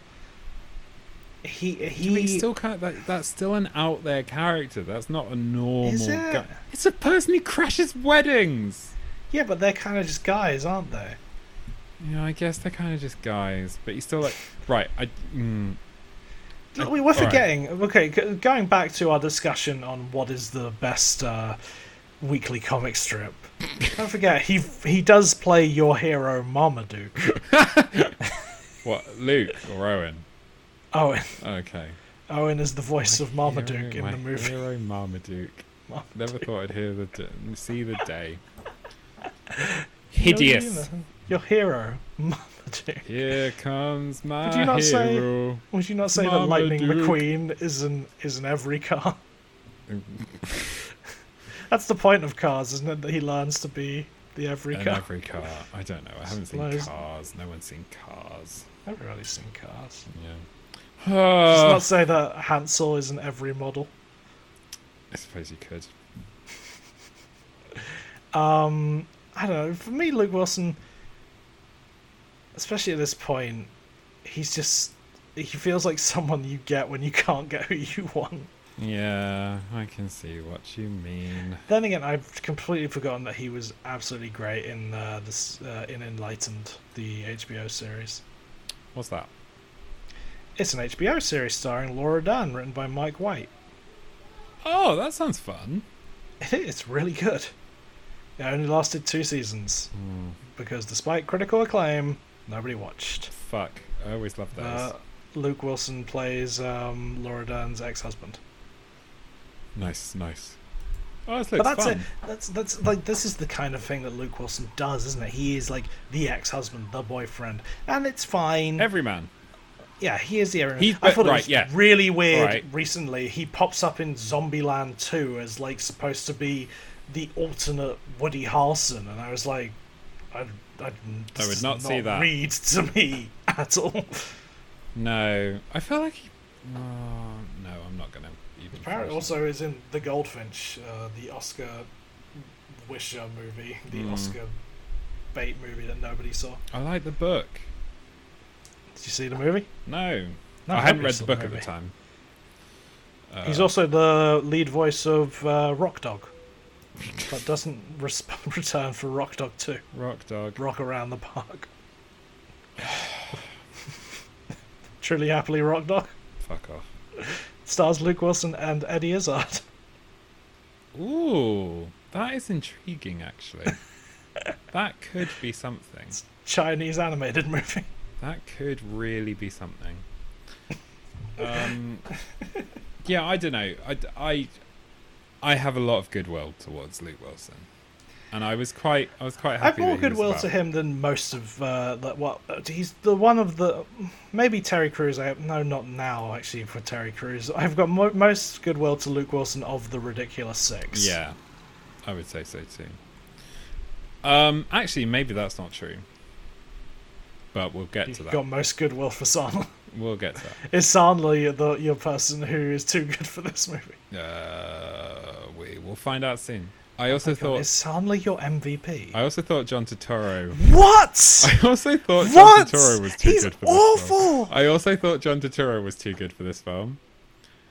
And that's mean- about it. That's But so you don't think Buscemi is too good for this film? Buscemi you think is right. Turturro is too good. I think Buscemi is. I'm thinking about it actually. I cannot think of the last Buscemi film I've seen where he's not in a Sandler film. I cannot. I can't like. I can't. I've just realised I don't know what Steve Buscemi does other than Sandler films. The Boardwalk last Steve Empire. Buscemi movie I saw was probably Hubie Halloween. See. Boardwalk Empire, I guess, but like that's all I can think of. Like, what does he? Well, don't look him up. I'm going to look him up, and I'm going to see if I can quiz you on Oh. what his last non-Happy Madison movie Right. was. Well, I kind of scrolled through, but I tried not Oh. to look. No, but give it a go. I mean, he does. I don't think you've seen this movie. It was a movie that came out last year. I don't think he wasn't a big role in it, but he is in it. It's a comedy from a big comedy director, starring a Saturday Night Live guy. A big comedy director. Yeah. Like, a big comedy director who has directed a Happy Madison movie. Right, yeah, Judd. Yeah. Who's the SNL It's a guy? movie that came out last year. So it went straight to VOD because it couldn't be released in cinemas. It's an SNL guy sort of getting the train wreck treatment. I don't remember this film at all. What This is film's it? The King of Staten Island. The King of Staten Island! Starring Pete Davidson. Yes. Yeah. Haven't seen Buscemi it, plays but a fireman in it. Of course he does. Just to remind everyone. He was also in Jim Jarmusch's The Dead Don't Die. Yeah, I haven't seen that. But like, yeah, a lot of his films. The last one I think you probably saw him in was The Death of Stalin. Yeah, I did see that, and I loved it. And he was great. Very good. He's very good. Like he is good, but like, but he deserves to be in these movies. I'd say the same with John Turturro. Yeah. Because Turturro does a lot of them, and also like Turturro's bread and butter for a while was fucking Transformers movies. Oh shit, that is true, isn't it? I guess that's, again, I'm talking about a lot of residual goodwill at the moment, but I guess John Turturro for me is like I said to you a few weeks ago, I feel like Miller's Crossing is my favourite Barton Fink. Coen Brothers. Haven't seen it. But like Turturro, like what were his other Happy Madison? The one that jumps to mind is Anger Management. He's in and Zohan. Yeah, of Zohan, course. obviously. Like, this is right in his wheelhouse now. Yeah, you know? fine. Mr. Deeds. He was my favourite thing in Mr. Deeds. That's right. Also, it was terrible. I second guessed myself what his name was because I forgot, because it's been so many weeks of having Nick Turturro. He's much better than Nick Turturro. He's much better, but like I kept like, you know, when words lose their meaning, I was like, John Turturro. That doesn't sound right. That's not the right name. John Turturro. I had to look it up. Turturro's performance in this reminded me. Did you ever see the Night at the Museum movies? Yes. Do you remember the second one where Hank Azaria is playing like the evil pharaoh? I was gonna say, is it Hank Azaria? That's what it reminded me of in this. Yeah. And I kept thinking for a moment it was Hank Azaria. I think Hank Azaria is very funny in that odd movie. It's a good movie. I think And the he's same way good and I weird. think that Turturro is funny in this shit movie. You just like people doing sort of vaguely British American accents. I do. Well, I like people doing that accent and then like giving instructions. Okay. Okay. Being slightly bossy. You like colonialism, Yes, but played for comedy. but paid for comedy. You like, yeah, okay. So you also like that bit in like what Monty Python's, what was it, The Meaning of Life, where it's like they're looking for the tiger. Yeah, I do. See, right? Fuck, we've nailed your comedy. This is in my wheelhouse of comedy. Love colonialism. I mean, my three favorite comedies are Monty Python, Meaning of Life, Yeah. Night at the Museum 2, The Battle for the Smithsonian, and The Ridiculous Six. I don't have anything else to say. Yeah, I don't really either. It's like, it's not a good movie. There are things I laughed at in it, but I wouldn't recommend it to people. Yeah, I would recommend like YouTubing the baseball scene That's a good idea. at most. I would say this is not a good film, and it is not. There's not a good time to be had, even really in the baseball scene. So, did this film win any awards? This film was not nominated, nor did it win any awards. Oh my god! This final end bit of the podcast is going to be quick. Thank fuck. Yeah. So, do you want to hear why I think Adam Sandler is the best thing in this film? Sure, because he's the only one who gives it the effort it deserves. So, my MVP is not Adam Sandler, it's Taylor Lautner. I'm sorry, like, out of any character, Taylor Lautner was the one who I just like, you know what? I'm going to put it down. So, for context, listeners. Does he fall over in this? Is that something you like? He does fall over. He does fall over. And he's a big dummy. I like dummy characters. Do you know what I like? And I think it's because I was talking to you about this off mic earlier, but I've been watching a lot of Ted Lasso recently. Yes, it's a very good show. It's a very good show, and what I liked about it is a southern character who's very optimistic. And sometimes... Well. We gotta go over the Pentonville Road. Yes. Sometimes... Bringing back my southern character. Oh, right. I see. Yes. We did that at the beginning of I know, I'm sorry. So much has happened since then, and I'm literally delirious with sweat now. Yeah, I don't know. I think he seems like he's having a fun time. He gets to He's having a fun time. I'm just not having that much of a fun time when I'm watching. I didn't enjoy it. I didn't find it funny, but it just gave me something. Like it wasn't good, but his delivery was at least it demands attention. And in a film that about 10 minutes in, I wrote a note saying I can't even look at this film. I hate it.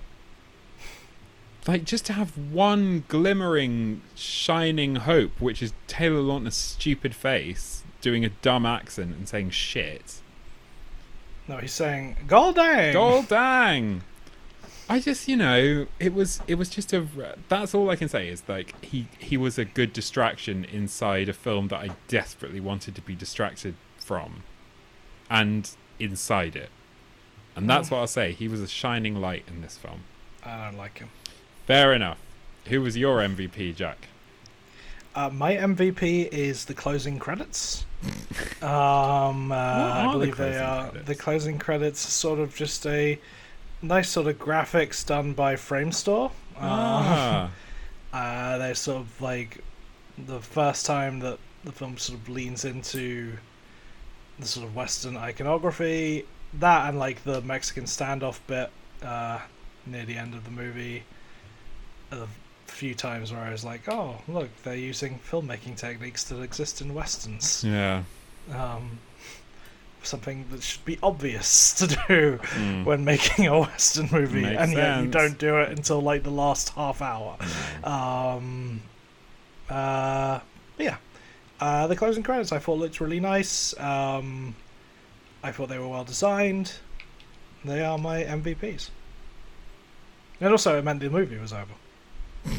That's true. That's a very good point. I should say, like, I know I've said like there are things I like in this movie. I still gave it 1.5 out of 5 on Letterboxd. I give it 0.5, I think. Because it's bad. But 1.5 is low. It's pretty low. We're It's the all same on the rating low. I gave Pixels. Yeah. I think it's just like, we have to talk about these movies. I don't want to just come in here and be like, shit. Oh yeah, put my presenting style on blast. Yep. Yeah, fair enough. I did it once for Paul Blart Mall Cop 2 and I didn't like who I became. No, fair enough. Josh, who's your LVP? It's America, and it's America's self-mythology, which leads to the Western, which leads to this film. And I just think it's bad. That's as much as I've thought this But through. it also leads to Wild Wild West. It does also lead to Wild Wild West. That is a thing. But you know what? On the whole, You would sacrifice Wild Wild I would West to not have this sacrifice. movie? Yeah, I would sacrifice Wild Wild West. But it also Because- leads to John Wick. It does lead to John, and it leads to Star Wars, and it leads to something else. I don't know. I wonder how much our Star Wars talk is going to end up in the final edit I of really this hope episode. none, because it is like 20 minutes. Or our discussions on James Franco. I think we could leave some of the Franco in until it It's stops all- being relevant. It's probably all staying in. Oh. But yeah, I think that's where I'm at. It's just like, no, as we were saying earlier, like no one is calling out for a Western film at this point, and I think it's just like It's kind of like how And if they Britain- are, like, all you want is just, like, the amount, like, the Lego movie pays attention. Yeah, like a little world. Or like how Yeah. Westworld treats it. Like it's a... What was that? Huh? Did you go lispy for a second? Yeah, or it's like how Westworld treats it. That's better. I didn't mean to go lispy if I did. But It's, hey, I'm Jeffrey Rush. You're Colin Firth. I was gonna say actually, I think it's similar to America. King's Speech. No, but like America's reflex film. It has two reflex films. It has Western, or it has war. Whereas Britain has like kitchen sink drama or period drama. And that's like, you know, I feel like war definitely comes under that line. we as don't well. make that many war films anymore. Like 1917, yeah, Dunkirk, 1917. Well, right, yeah, fine. Yeah, but period drama. Our Boys. So it just comes under the bracket period drama. Yeah. It's a war movie. Would you call 1917 think- a period drama? But I feel like the way that Britain approaches a war movie is different to the way that America approaches a war movie. Well, it depends what type of war movie you're talking about. Are you talking about like a classical war movie, like something like Saving Private Ryan or The Thin Red Line? Because those are tackled like a different war movie to something like Lone Survivor. Yeah, that's true. Like, Or like Bridge Over the River Kwai, or Bridge what's that Too one? Far. The one I really like, is it like the best years of our lives? No, I don't know that one, but that rings a bell. Oh, it's good. It's got a guy who actually lost his hands in the war Wow. playing like one of the lead guys. That's cool. It is cool. It's called The Best Years of Our Lives. I think it's an ironic title. Well, you wouldn't be wrong. It's 172 minutes long. Fuck off. It is good though. It's well, really yeah. good. I really recommend The Best Years of Our Lives. I watched it for university and it's like quickly became one of my favorite films. That sounds good. It does sound good. Yeah. Got Friedrich March in it. Who? Friedrich March. That's a nice name. It is. And Myrna Loy I think it meant something to me. from 1946. The Best Years Ooh. of Our Lives. So yeah, so for that reason it's, I guess basically what I'm saying is the Western and laziness. We should maybe we'll do a Brooks season at one point. What? Oh, we could. That would actually be quite fun. Yeah, There's a lot of Brooks I haven't seen. same. How about you, Jack? Who's your LVP? My LVP is the opening credits, which I think look like shit. I don't even remember them. They're like big bubbly text that look far too modern to be Western style. It's like someone trying to imitate Western style, which is not very funny. Relative attempt at a joke in the opening title coming up is when it says the Ridiculous Six, and usually where there'd be a little maybe a sign next to the Ridiculous like to the Magnificent Seven or Once Upon a Time in the West title where it'd say in 70mm Yeah, or presented in in Technicolor. Technicolor. There's a little sign next to Ridiculous Six that says presented in 4K, which I was like, oh, because it's on Netflix. That's fine. Yeah, it's fine. It's a joke, innit? You know what we didn't talk about? Racism? Well, I feel like we covered that. Okay. The vanity card.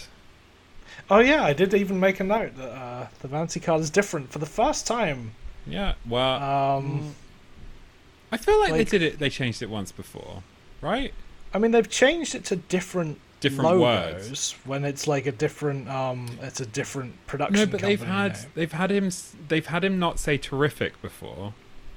No, you just thought they should do that for Scary Madison. No, there was one time where he didn't say terrific. What did he say? I What can't film? remember. It didn't happen, Josh. It did happen. Don't See gaslight it, man. me. It's out there. Don't gaslight me. It did say. I mean, he still says terrific in this one. Yeah, he does say terrific, but He's just wearing a hat. Yeah, but the background's And it's also in- the background's it's in different. sepia. Yeah, No. But the actual. it's a Western background. Yeah, it's a Western It's not- background. it- It's a it's not a Western golf backdrop. course. It's not a golf course. Yeah.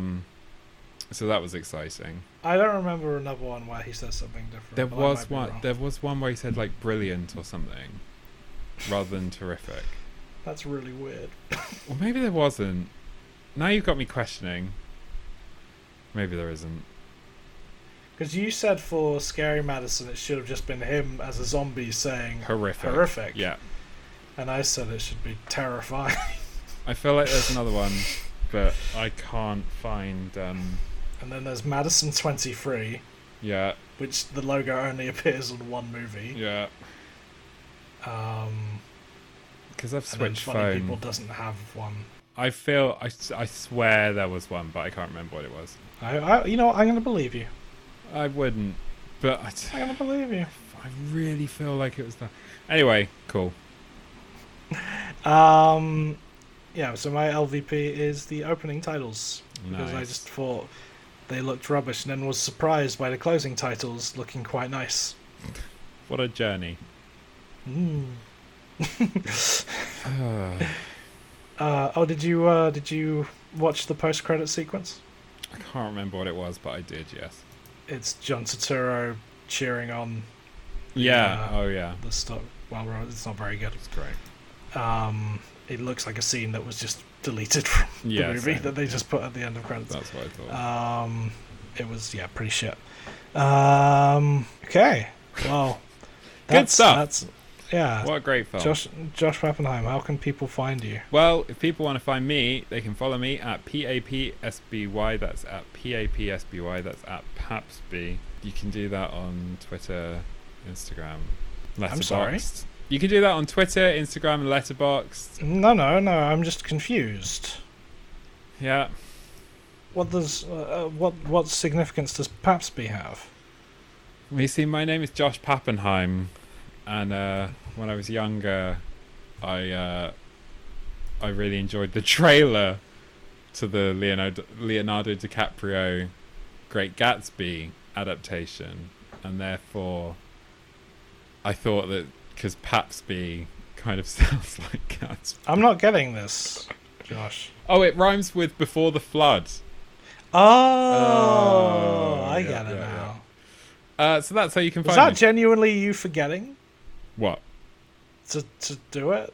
No, that was me realize like my laptop wasn't working, and so I couldn't search Leonardo DiCaprio. So that whole time was just me stalling until it loaded. I hated that, I gotta tell you. I loved it. How about you, Jack? How can people find you?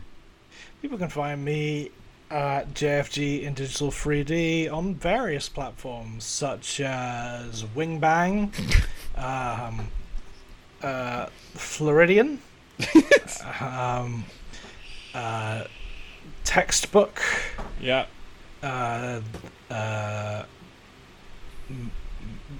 Microsoft Spaces. I literally just knocked something over on my desk and thought I was about to faint. That is the weirdest I've ever felt. Oh, and of course, Faint Praise. You Faint can find me praise. on Faint Praise. Love faint praise. It's my favourite social media site. Good. Yeah, you can find me all there. And Josh, how can people find the show? Oh, well, if they want to find the show, we're on Twitter and Instagram at TrueHatMad, at TrueHatMad. You can send us an email if you like at truehatmad@gmail.com. We monitor that account all the time. We do. And if you would love, we, Jack and Josh, would love it if you've made it to this point in the episode and you've listened to this on a podcasting service that allows you to leave a rating and a review.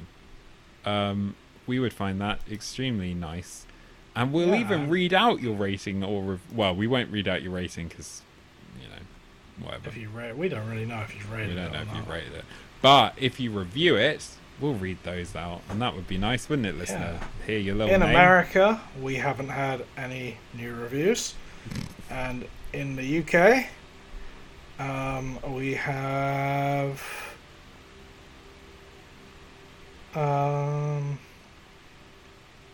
not had any new reviews. So I really we will got not hopeful be- then. We will not be reading any no of your reviews no out reviews until this you week. start giving us these reviews. We can't. You want to be famous? You don't want to be famous? You want to be famous? God damn! Do you want to be a boxer? In the golden ring. So yeah, leave us a review and we'll read it out. Leave us a rating. 5 is good, 6 is better, 7, 8, 9. What if Happy Madison remade Bugsy Malone?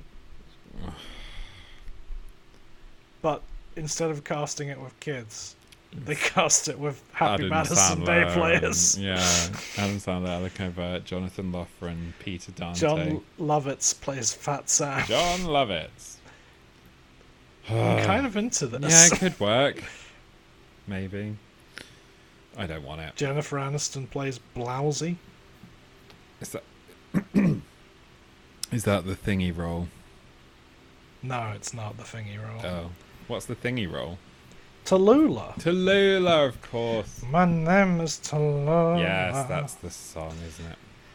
I might see if I can pitch that to Happy Madison, a film I have no rights to, and I want them to remake. Buy the rights to Bugsy Malone, Happy Madison. Cool. What have Well, we got next next week we're week? going to be talking about The Do-Over, Oh shit, yes. Okay, nice. Looking forward to and that. then after that we're going to take a little bit of a break. We're going to take a week off. Oh my god. We're going to go surfing. Oh yeah. No, Oh. I was going to suggest you and I go surfing, but maybe we won't. What do you mean? Maybe we need a break from each other. No. I think we should go surfing. I just think we'll be locked down by the time that happens. Have you ever been surfing? No. I've been bodyboarding. I like that. Mr. Fancy. Yeah, I know. Okay, yeah, well, next week we'll be talking The Do-Over. That's the second of the Netflix deal. Fuck yeah. Every film is going to be of the Netflix deal from Of now the on. Netflix deal. Yeah. Exciting times. Okay, guys, well, thank you so much for listening. Take heed of everything that we've said. And as always, gold dang! Burrow shit. Yes! Right, love you all. Bye. Bye. It's the only podcast dedicated to the filmography of Adam Sandler.